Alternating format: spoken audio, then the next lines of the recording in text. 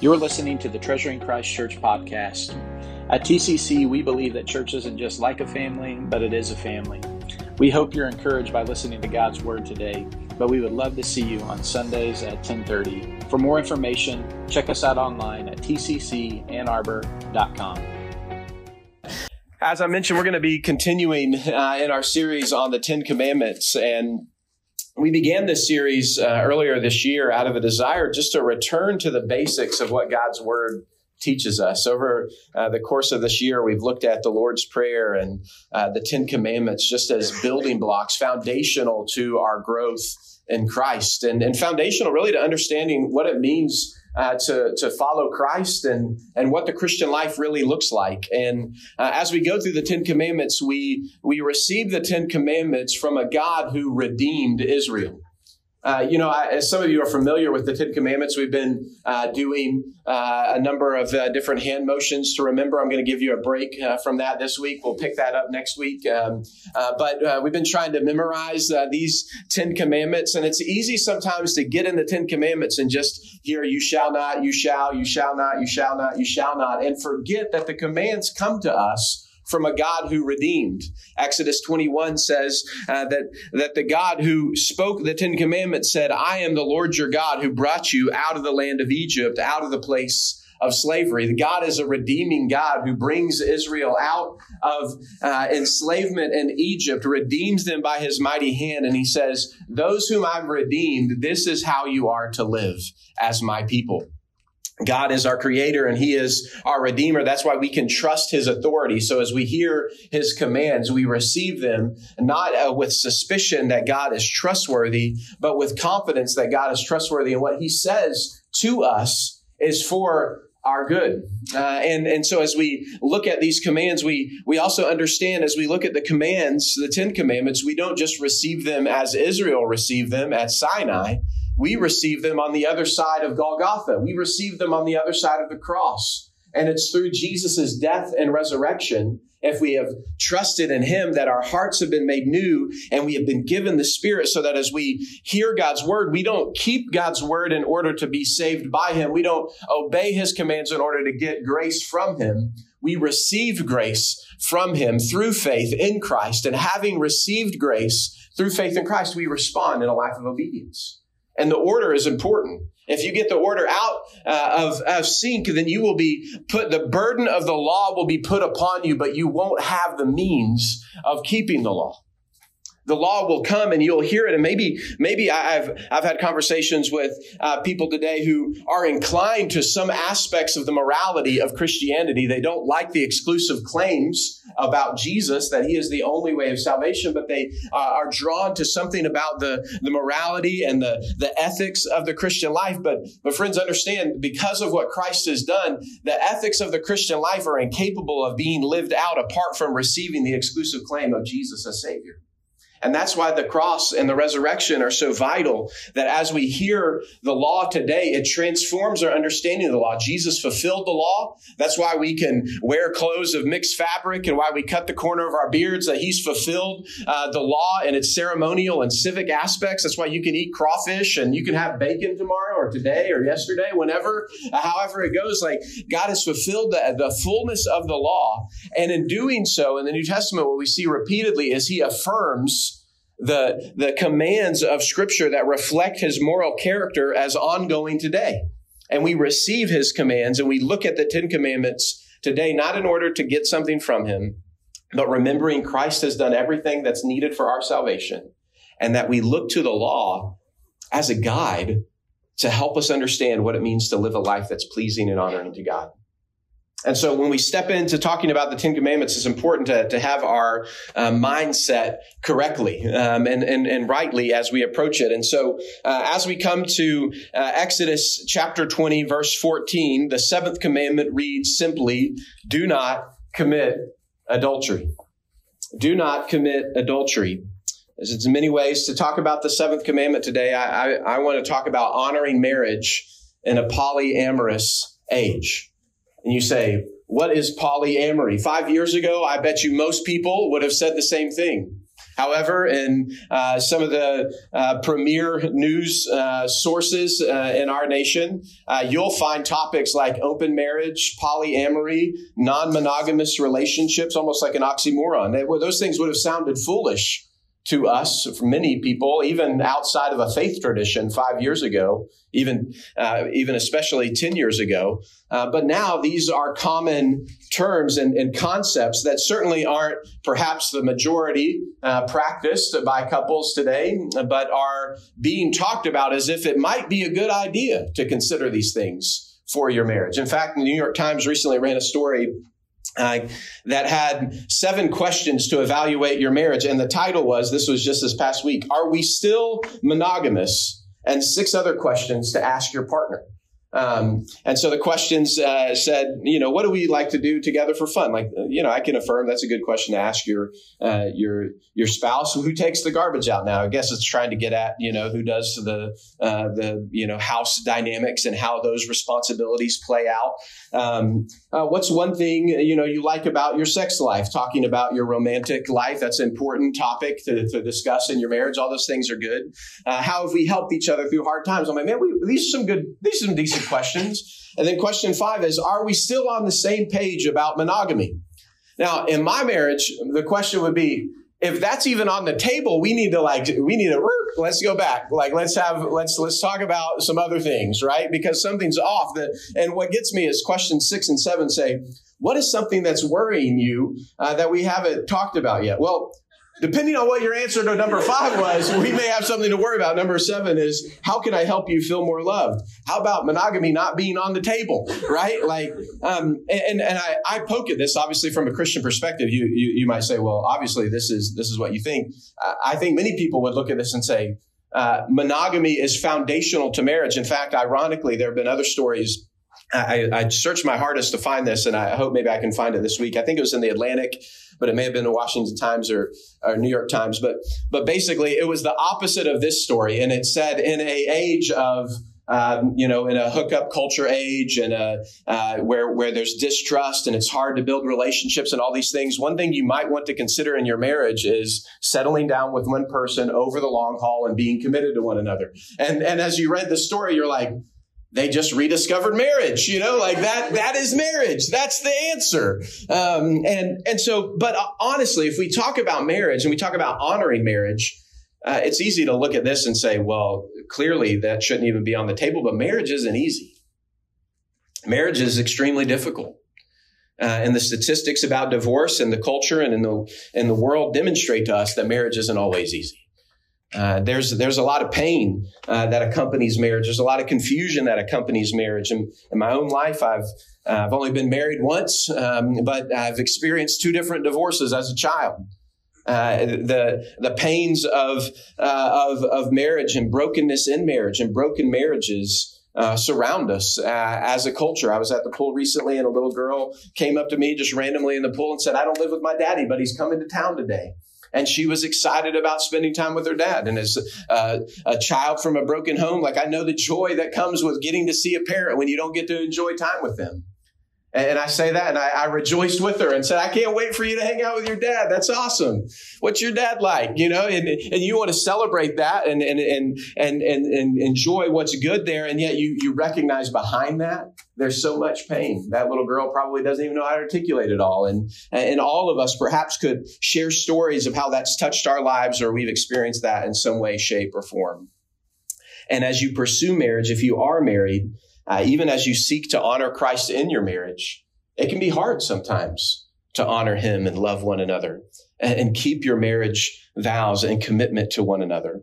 So we're not approaching marriage and talking about honoring marriage from a place of superiority, from a place of arrogance or pride, but from a place of humility that recognizes our need for God. And my desire as a believer, and my job as a pastor, is to give you what God's word says. Is to allow us to catch a glimpse. What the Bible says about marriage isn't popular in our culture. Nothing that I say today will probably be super popular and trending for a conversation this coming week. And yet it's essential for us not to recast what God has said in our own image and to the likings of our culture, but to ask ourselves, what might we be missing in our culture that God's word has clearly laid out and said? And what might we not be open to because of what's going on around us that we need to hear from God's word? And so as we think about the seventh commandment, we're going to see that we're called to honor marriage and we're called to walk in purity. I found repeatedly that various catechisms are helpful for unpacking just a broad statement of the commandments. And the New City Catechism says it this way as it relates to the seventh commandment. The catechisms were used and are used by Christians to really instill truths of the faith into their homes, into children. And as a parent asks them, they can't help but instill it into their own hearts as well. And so what this is doing is trying to say, here's truths from God's word that we can kind of commit to memory and help us to grow in our faith. And if you do it just kind of void of any sense of need for God and dependence on God and grace from God, it can become stale and rote. But when you do it with a sense of dependence and need for God, as you ask these questions, perhaps to your children or perhaps to yourself in your own devotion, they awaken within you the calling of the Christian life. And as it relates to the Ten Commandments, the calling of the Christian life and other questions they relate to showing us who God is and what he's done for us. But the New City Catechism says it this way, that we abstain from sexual immorality and live purely and faithfully, whether in marriage or single life, avoiding all impure actions, looks, words, thoughts, or desires, or whatever might lead to them. You see, continually the catechisms show us and scriptures show us that the prohibition of the Ten Commandments often entail with it an exhortation in a positive direction, that if we're not to commit adultery, what are the things that keep for not committing adultery? Well, walking in purity is what helps you not to commit adultery, allowing your thoughts and your words and your actions to be pure. When you're single, you honor marriage by abstaining from sex outside of marriage and walking in purity in relationship to other people. When you are married, you honor marriage by honoring your husband or your wife and living with purity and chastity in your marriage. And so we see that both prohibition as well as the exhortation. And Luther has this shorter catechism. He says in relation to the seventh commandment, what does it mean? It means that we should fear and love God so that we lead a sexually pure and decent life in what we say and do, and that husband and wife love and honor each other. How do you commit from committing adultery? You commit to loving and honoring your husband or your wife. How do you honor God as in relation to the seventh commandment? As a single person, you commit to loving and fearing God so that you would lead a sexually pure and decent life. It's an application that reaches both to single life, singleness, and to marriage. But as we read this, we have to step back and say, okay, what is it telling us? If we were to honor marriage, what is it telling us about marriage? And I would say it this way, that marriage is the exclusive, unique, and all-encompassing union of one man and one woman for life. The Bible teaches us that marriage and sex are good gifts from God. They weren't our ideas. They were God's ideas. God has given marriage and sex as good gifts to his creation. And in doing so, he defines marriage. He's defined marriage as a covenant between a man and a woman. And it's in that covenant relationship that sex is enjoyed as a good gift. If sex is taken outside of the context of marriage, according to the Bible, it is sexual immorality, and in the context of marriage is adultery.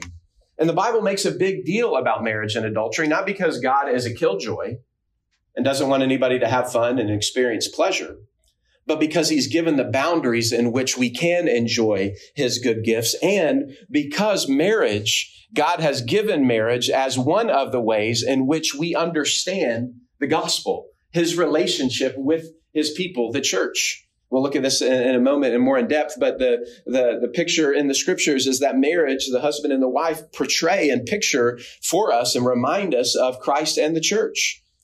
And when we think about our relationship with Christ, it's defined by his covenant commitment, by his promises to us. And it's defined by a relational intimacy in which we share with God that he is ours and we are his. You are my people, he says, and I am your God in Jeremiah. God is jealous for his people. He loves his people. He loves us so much that he gave his only son so that we wouldn't perish but have everlasting life. While we were still sinners, God demonstrated his love for us in that Christ died for us. His love is meant to welcome us into a relationship, a union with Christ. And when the Bible goes to describe how heinous our sin is and our separation from God, you know the language that it uses? It uses the language of adultery, that we are an adulterous people and that we have committed adultery against God and been unfaithful to him. And in the same way, adultery in marriage is the breaking of our covenant commitment in marriage, as well as the spoiling of the intimacy that we were made and meant to share with our spouse by welcoming someone else into our marriage. So God makes a big deal about marriage and adultery because it's a picture, marriage, of our relationship with him. Adultery is a picture of our sin and our need for his forgiveness and his grace. And in our marriages, we're reminded that we are to depend upon his grace in order to live out the marriage that he's given to us. And so as we look at what it says, I've said a few things that I want to unpack that I presupposed in my definition. First is that marriage is between a man and a woman. Genesis tells us in 1 and 2 explicitly that marriage is to be between a man and a woman, that the sexual complementarity of man and woman is foundational for marriage and foundational for God's design of marriage in which children are to be born. Not all marriages will result in children, but God has given marriage and family so that children will be welcomed into a family in which there is a mother and a father. We live in a broken and sinful world, and that isn't always the case. And hear me say today, if you're thinking through, you don't know my situation or my circumstance, you're right, but I would love to. And I would say, as you think about these things, press into what God says and ask him to help you understand his mind on these things, and then pour out your heart to him. And here at TCC, we say we want to be a church that we welcome questions. What I'm about to say, I already forecasted isn't a popular topic today. I say it not because I'm looking to step on toes or to just be contrary. I'm saying it because I want us to understand what God's word says so that we can welcome in and be a part of a conversation to say, God, I don't want to shape you according to how I think you should be. I want you to tell me how you say you are so I can follow you and understand who you are. And if you're struggling with that, you're not the only person who struggled with that, and would welcome you into that conversation. Genesis 1:27-28 lays it out this way. God created man in his own image. In the image of God, he created them. Male and female, he created them. And part of this complementarity of male and female in creation was so that humanity could be faithful to fulfill what God said. Be fruitful and multiply, fill the earth and subdue it. Genesis 2 unpacks this in more detail as it relates to Adam and Eve. And it says, the Lord said, it's not good that man should be alone. I will make a helper fit for him. Now out of the ground, the Lord God had formed every beast of the field and every bird of the heavens, all the animals. And then Adam named all of them. And after doing so, there was not found a helper fit for him, is what it says in verse 20 of chapter 2. Verse 21, so the Lord caused a deep sleep to fall upon man. And while he slept, he took out one of his ribs and closed up its place with flesh. And the rib that the Lord God had taken from man, he made into a woman and brought her to man. And the man said, this is at last bone of my bones, flesh of my flesh. She shall be called woman because she was taken out of man. Therefore, man, here's the foundation of marriage. Man shall leave his father and his mother and hold fast to his wife, and they shall become one flesh. And the man and his wife were both naked and were not ashamed. This is foundational to marriage in Genesis 1 and 2. And as we look at the foundation of marriage and this topic, as I say this, I recognize in our culture that the number one response to this topic in our culture is, man, you're behind the times, get with the times. Jesus never said anything about this. So stop promoting hate, basically, is kind of the message of our culture. But I want to step back and say that's not true. We have to understand what God's word says, understand what Jesus taught us. When we see Jesus pick up these statements in the New Testament, he affirms everything the Old Testament says and even goes deeper to the heart of the issue. We'll address this in a moment a little bit further, but Jesus, in speaking about marriage, affirms what Genesis 2 says about marriage, specifically quoting 24 and 25, that a man shall leave his father and mother and hold fast to his wife, and they shall become one flesh, and that what God has put together, no man should tear apart, in Matthew 19. And his broader teaching, he says, and upholds marriage, and yet recognizes that we live in a fallen world. And there's what I see as kind of three exceptions for divorce in the case of the biblical teaching as it relates to adultery, as it relates to abandonment of an unbelieving spouse, and what I would correlate to that abandonment of abuse. And so Jesus recognizes the sinful world in which we live, and yet holds up the ideal of marriage. And in teaching on marriage, uses most frequently the term that Jesus speaks against is sexual immorality. He prohibits any sexual immorality. It's the term for which we get pornography today. It's the word porneia. And as this is defined in Scripture, porneia refers to unlawful sexual intercourse, prostitution, unchastity, and fornication. It's kind of a basket category that refers to all sex outside of God's design for it, basically. It does that in the Old Testament. And when Jesus says it in the New Testament, Jesus isn't like carving out a niche understanding of sexuality in some kind of sneaky way. He's not saying, just don't have sex outside of marriage, but you can define marriage however you want. That's why I'm using this term and not other terms.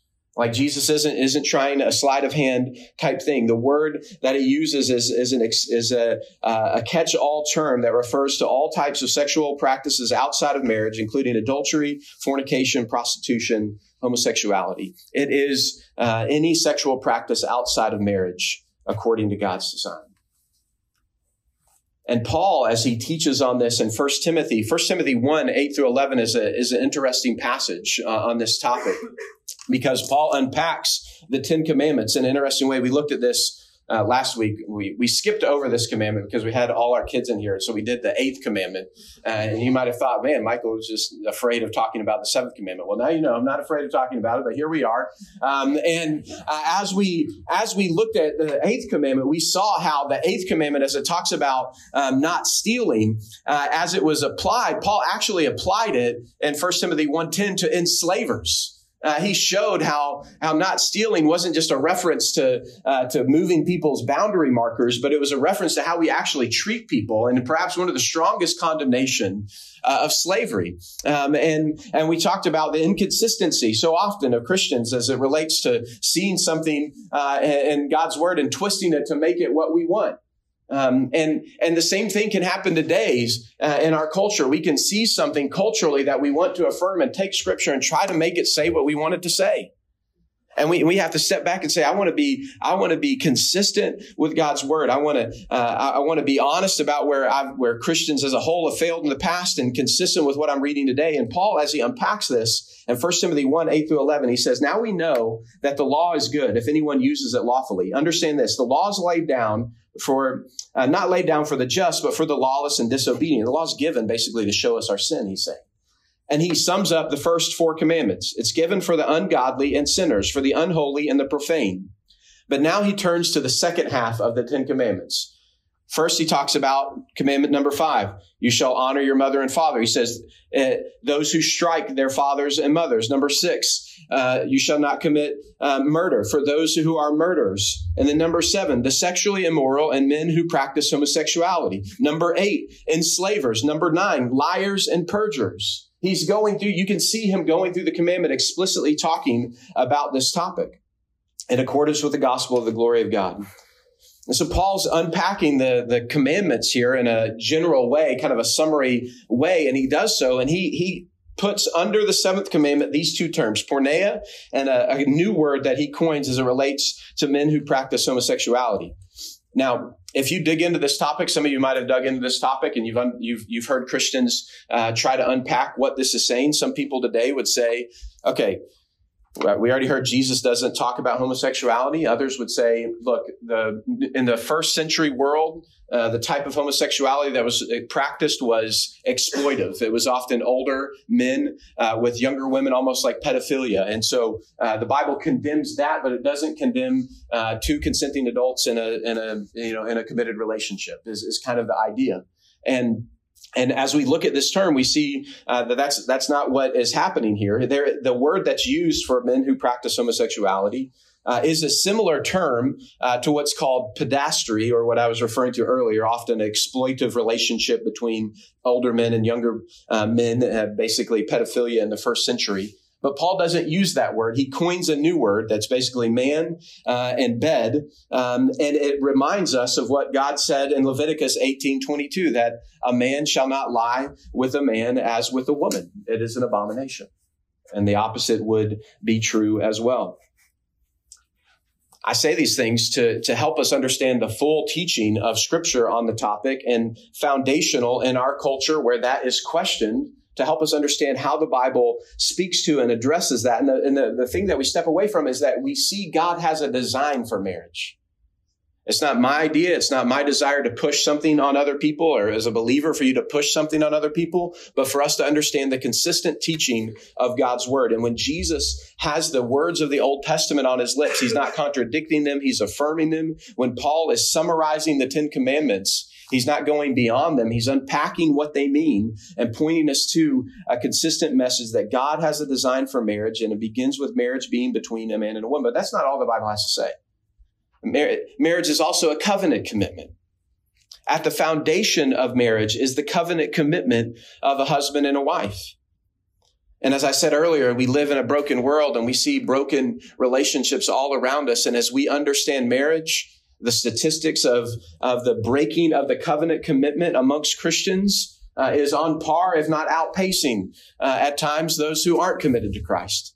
And I say that, and as I say that we should lament and bear that with great grief and shame as professing believers in Jesus Christ, that we have not upheld marriage in the way that God has called us to.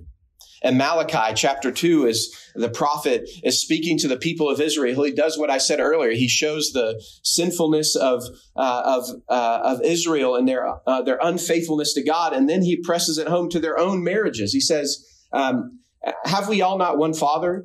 Has not God created us? Why then are we faithless to one another, profaning the covenant of our fathers? Judah has been faithless. The abomination has been committed in Israel and Jerusalem, for they profane the sanctuary of God, which he loves. And they've married the daughter of a foreign god. He's speaking here of their idolatry of the gods around them. And the Lord has cut off the tents of Jacob and of the man who does this, who brings an offering to the Lord of hosts. And then he goes on and he says, the second thing you do, you cover the Lord's altars with tears. You go to church and you weep and you cry. But what do you do when you go home? You go home, and as God is our witness, you dishonor the wife of your youth, to whom you have been faithless, though she is your companion and your wife by covenant. You profess to know God, you worship God, and yet you're unfaithful to the very commitments that you made to your spouse. And that's just a picture of your unfaithfulness to God. And so God continually upholds and shows us this kind of dual dynamic of our relationship with God and the idea of marriage, and how we've often been faithless to God and unfaithful to him. And that speaks as well to the call to faithfulness in marriage. Marriage is explicitly described as a covenant relationship. It's entered into upon the promise of the husband and the wife to be faithful until death do them part. Within this covenant, the husband and wife promise fidelity to one another.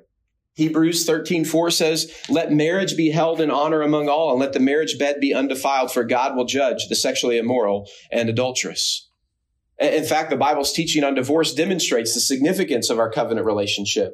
Where sin has occurred in marriage, the Bible says that there needs to be reconciliation. And as I mentioned earlier, the exceptions are given of adultery, of abandonment, or abuse. But in all these cases, particularly as it relates to just your general run-of-the-mill differences, when people say, we're just done, we just had enough, we're ready to call it quits.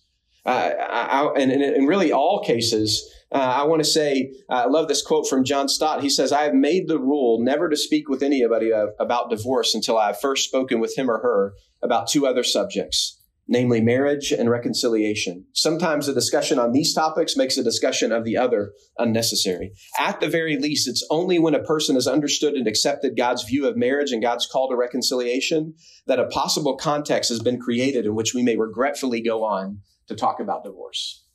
That's how serious God upholds it. It's a covenant relationship. That's how serious we should uphold it. Marriage is a covenant commitment between a husband and a wife, but it's also about the gospel. Ephesians 5:32, we won't read it for time, but right in the middle of his instruction of husbands and wives, Paul says all of this is about Christ and the church. The marriage relationship points us to the gospel. In fact, I would say carrying out marriage as God designed it, and he calls a husband and wife to live it out, is only possible because of the gospel. If you look to Ephesians 5, you'll see how Paul talks about the gospel in a few different ways. He says a wife submits to her husband as to the Lord, a reminder that it's God who lovingly gave himself up for us. Husbands and wives, though they have unique roles in marriage, they're both the bride of Christ. They have Christ as their bride, which means Jesus is both of their saviors. Husbands are to love their wives as Christ loved the church and gave himself up for her. You can't think about love without thinking about the gospel. The gospel is about God giving himself up for us. As we consider love for one another, how can it not be self-sacrificial love? Any other love is superficial. As the bride of Christ, both husbands and wives are nourished and cherished by Christ. I would say it this way: marriage cannot flourish as God designed it unless it's watered by the streams of the gospel. You might have a happy relationship. You might have a decent marriage, but I'm telling you to pursue marriage as God designed it, not just merely for our happiness, but for our sanctification, which through it we become more like him as the men and women God created us to be. That happens when we submit ourselves to Christ and are nourished by the gospel. Marriage is meant to point us to the gospel, but at the same time, I'll say this, marriage isn't everything. There's two things that I think need to be said. I want to amend this. Marriage is good, and I want to commend you if you desire marriage to pursue marriage. It's good. It's a good gift. But it isn't everything. The most fulfilled human being who ever walked this earth was Jesus, and he wasn't married. Marriage doesn't equate to the pinnacle of earthly happiness or fulfillment. Jesus, as I said, wasn't married. Paul wasn't married. He said, I wish others were as I so they could flourish and thrive as instruments in God's hands. In fact, in Jesus' teaching on Matthew 19, the disciples were like, man, Jesus, this is hard stuff. And Jesus said, if such is the case of a man with his wife, it's better not to marry. And as that was their response to Jesus' teaching. And Jesus replies, he says, not everyone can receive this, but only those to whom it's given. In short, Jesus says that celibacy and singleness is a meaningful and good path in God's kingdom. That sexual fulfillment isn't necessary for kingdom fulfillment. For pursuing God's purpose in the kingdom of God, one isn't required to be married or experience sexual fulfillment. In a recent book, I've referred to this before, a book by Sam Allberry called The 7 Myths of Singleness. He says, while marriage tells us the story of the age to come, the marriage between the church and our groom, Jesus, singleness now is a way of saying that this future reality is so certain and so good that we can embrace it now. He says that it is a way of declaring to a world obsessed with sexual and romantic intimacy that these things are not ultimate and that in Christ we possess what is. Marriage is beautiful and is a good gift, but it isn't everything. It's meant to point us to the one who is. And in your singleness, as you draw near to him, you can experience and taste the satisfaction of being in relationship with our Savior God, who has purpose and fulfillment for you in his plan and his kingdom, right where you are at as you are there. Don't think for a minute that you're a second-class citizen in the kingdom of God if you're not married. And if you are married, don't take it for granted for a second. Recognize God has a purpose in your marriage for you to reflect and display the gospel. We're called to honor marriage, but we're also called to walk in purity. Jesus leads us to this. If you flip over to the Sermon on the Mount, you think I'm intense on this? Listen to what Jesus has to say. Jesus said in Matthew 5:27, you've heard it said that you should not commit adultery. If you hadn't heard it before, now you have heard it. That's what the first part of the sermon was, right?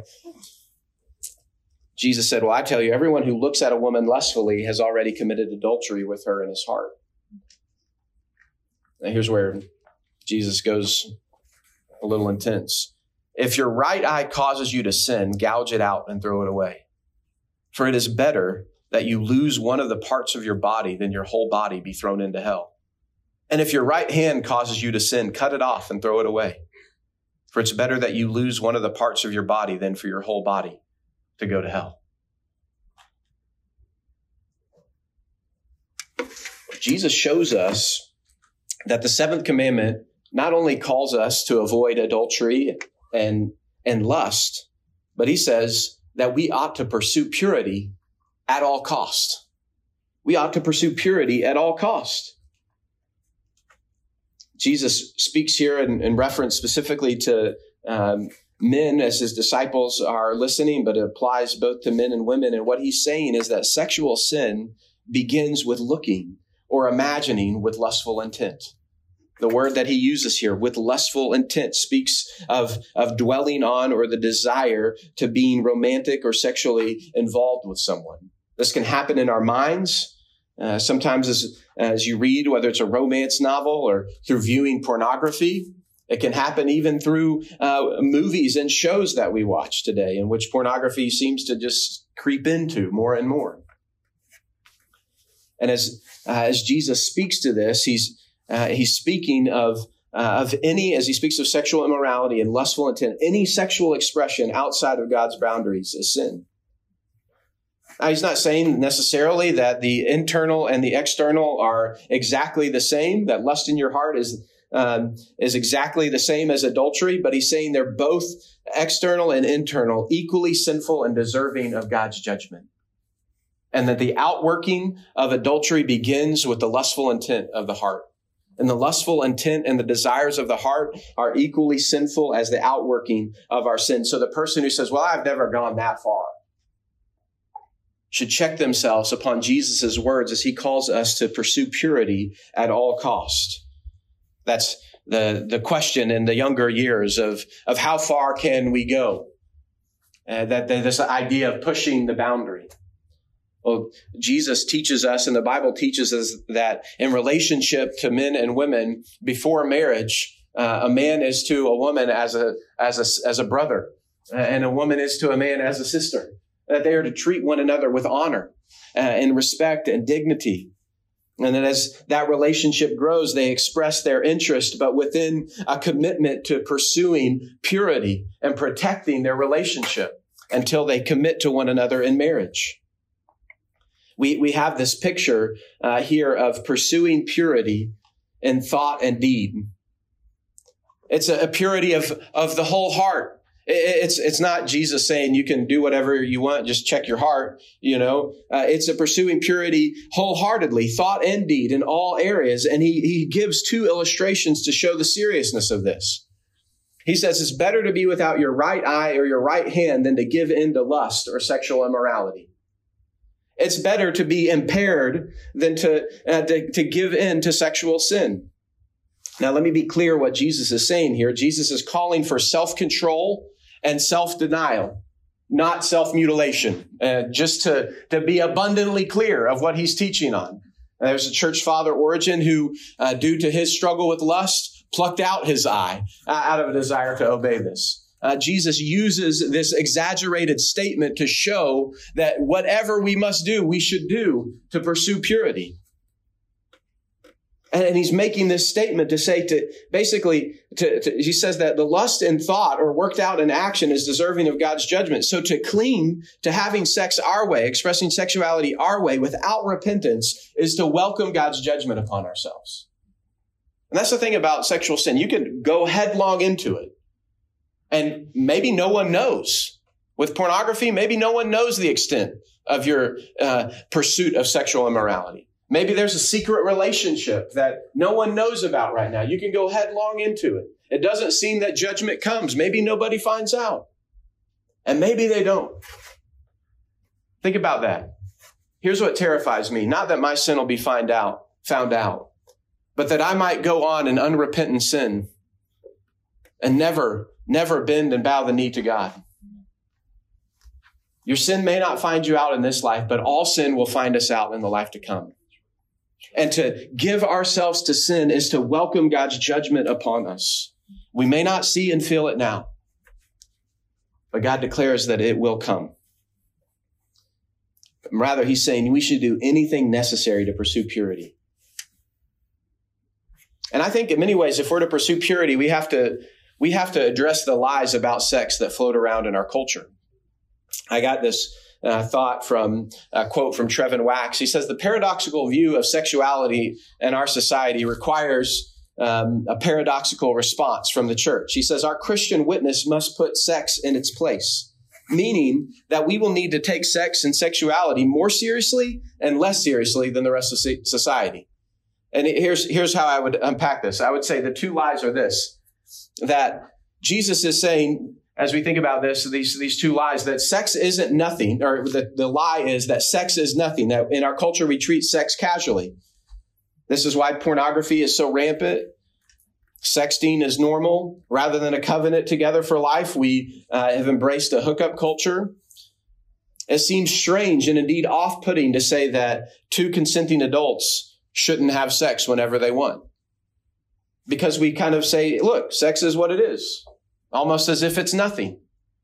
But in response, we must be a people who see that sex is serious.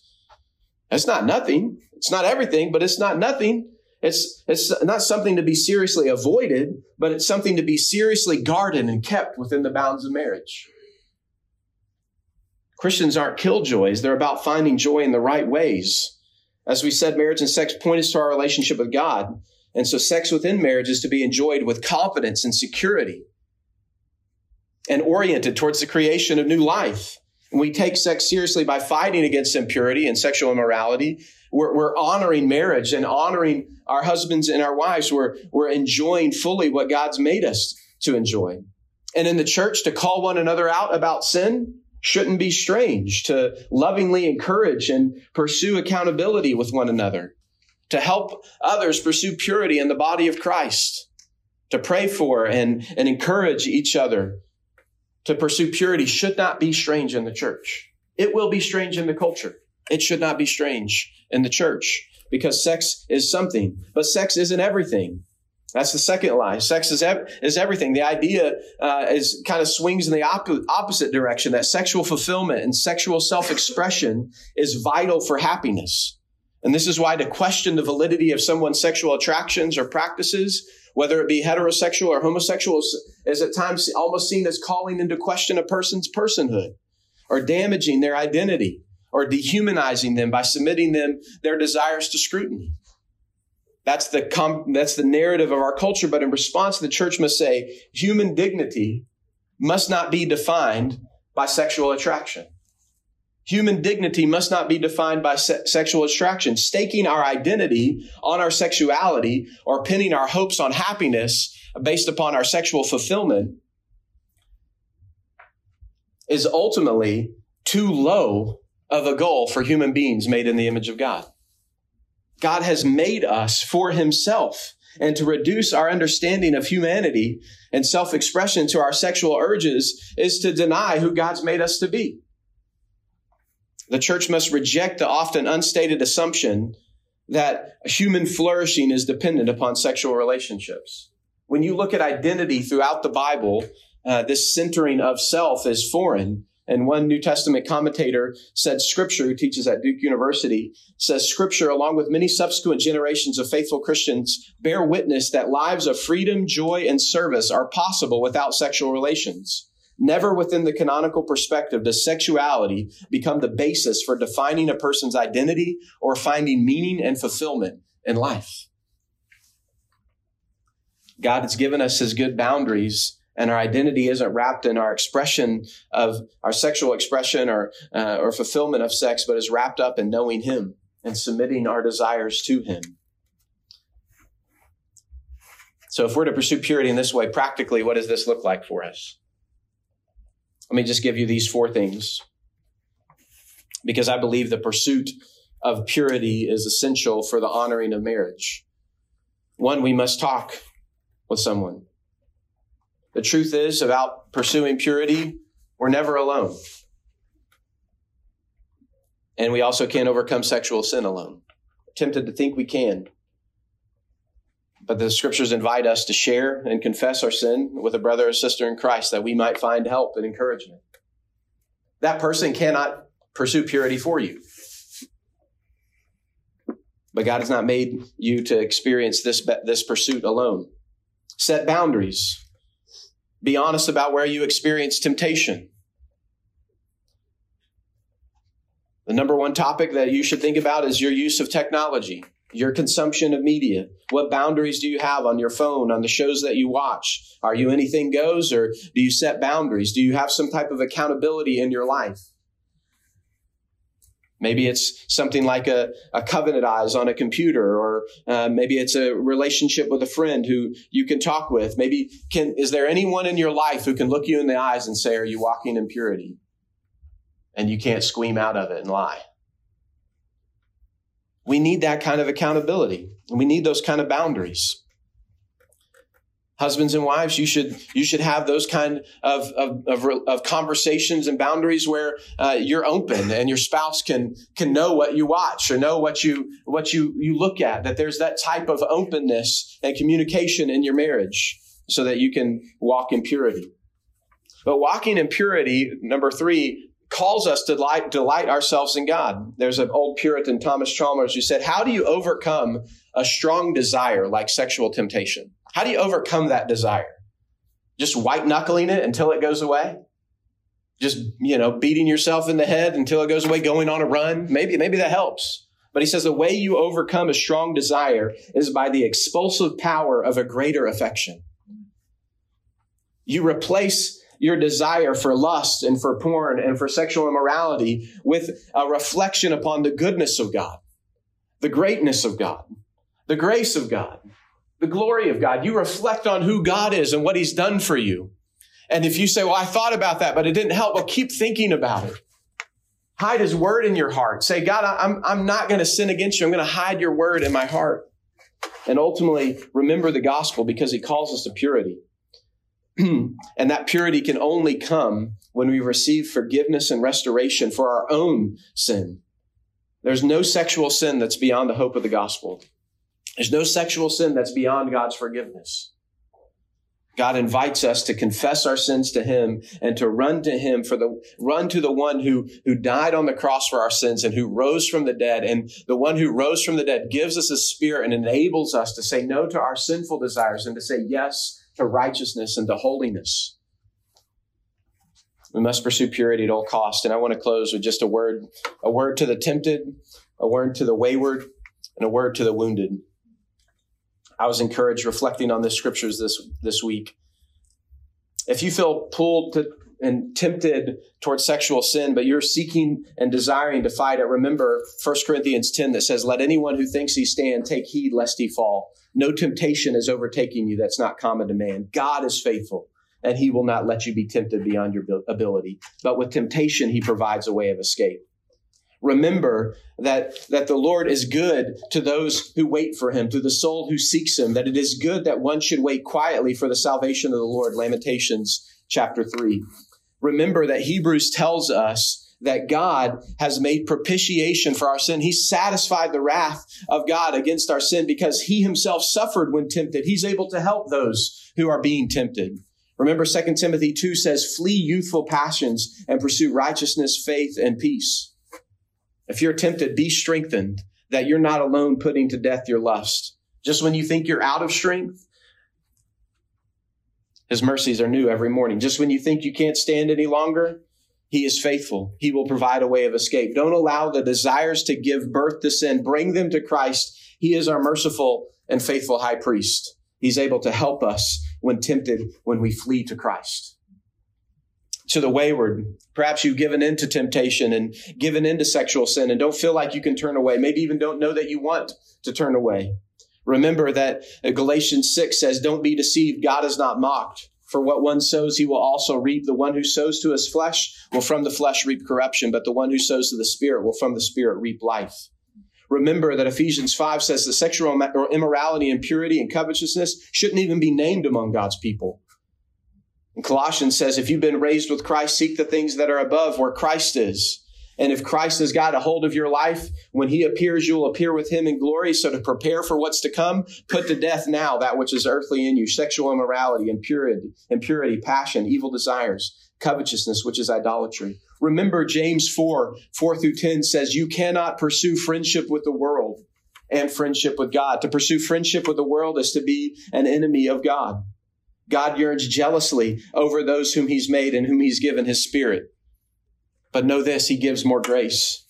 For this is the will of God, 1 Thessalonians, that you abstain from sexual immorality, that each one of you know how to control his own body in holiness and honor, that no one transgress or wrong his brother and sister in this matter, because the Lord is an avenger of these things. God has not called us for impurity, but in holiness. Therefore, whoever disregards this does not disregard man, but God who gives his Holy Spirit to you. Come home. Your sin will not satisfy. Your sexual satisfaction is not worth your eternal condemnation. Come home. God's will for you is better, greater, more noble, more enthralling, more satisfying than even the fleeting and momentary burst of gratification. Stop sowing to your sin because Christ is better. Submit to him. He gives more grace. You can't go on serving two masters. God demands your allegiance, and he alone is worthy. And to the wounded, maybe you feel like you're fighting your sin, but you can't escape the grip of guilt. You can't escape what's happened in the past. Remember Psalm 130, out of the depths I cried to the Lord. Oh Lord, hear my voice. Let your ears be attentive to my pleas for mercy. If the Lord should mark our iniquities, who could stand? But with you there is forgiveness. Remember Romans 8, that there is therefore now no condemnation for those who are in Christ. Remember 1 John 1:9, that if we confess our sins, he's faithful and just to forgive our sins and cleanse us from all unrighteousness. Remember Romans 8:31 says, if we are in Christ, no one can bring a charge against God's elect. Take heart. He who is in you is greater than he who is in the world. His grace is greater than our sin. There is more mercy in Christ than there is sin in us. Take heart. There is no condemnation for those who are in Christ. There is only forgiveness for those who have confessed their sins and trust in Christ. Friends, this is God's word to us as we think about pursuing purity and honoring marriage. And as we think about how to respond as a church, I want us to be a church that's faithful to God and his word, as well as a compelling witness in a sexually wounded and wayward culture. If we're going to do that, we can't be a scared church that just goes about screaming at people in anger and condemnation. We can't be a compromised church that compromises either through our silence of our own beliefs or accommodation to our culture's belief. Instead, we must be a church that's committed to holding fast to what God says. Too often, we look out in the world and try to confront their problems, but what we need to do is start at our own house. We need to confront our own problems. And then we can be a people and a place that holds its arms open to those who are broken and hurt and confused by our sexually broken world. A while back, I came across Jeremiah 6:16. We'll close with this and respond to the Lord. God was speaking to Israel, calling them to repentance and for their hardness of hearts. And he said, stand by the road and look. Ask for the ancient paths where the good way is and walk in it and find rest for your soul. And I just couldn't help but think about God's call for us, the kind of church that I pray we are. A church that's taken hold of God's ancient path and is walking in it, experiencing rest for our soul, and then calls out in a broken and confused world and says to those around us, here's the way. It's an ancient way. It's an ancient path. It's marked by what Jesus said. The path is a good way. Yes, it's narrow and it may be hard, but it's good. And on that path and only on that path with Jesus can you find rest for your souls. Let's be a church who does business at home, but then holds out our arms to a world around us. It says there is a God who's spoken on these matters, who holds out his arms in grace and mercy to all who will come to him, calls us to honor marriage, who calls us to walk in purity. But he calls us not to be scared or compromised. He calls us to stand firm and with arms open wide, just like our Savior, who said to me, come, whatever you got, bring it. Bring it to me. Because on the cross, I took the punishment and the judgment for your sin. So that if you come to me, you'll find forgiveness. You'll find life. You'll find rest for your soul. Let's pray.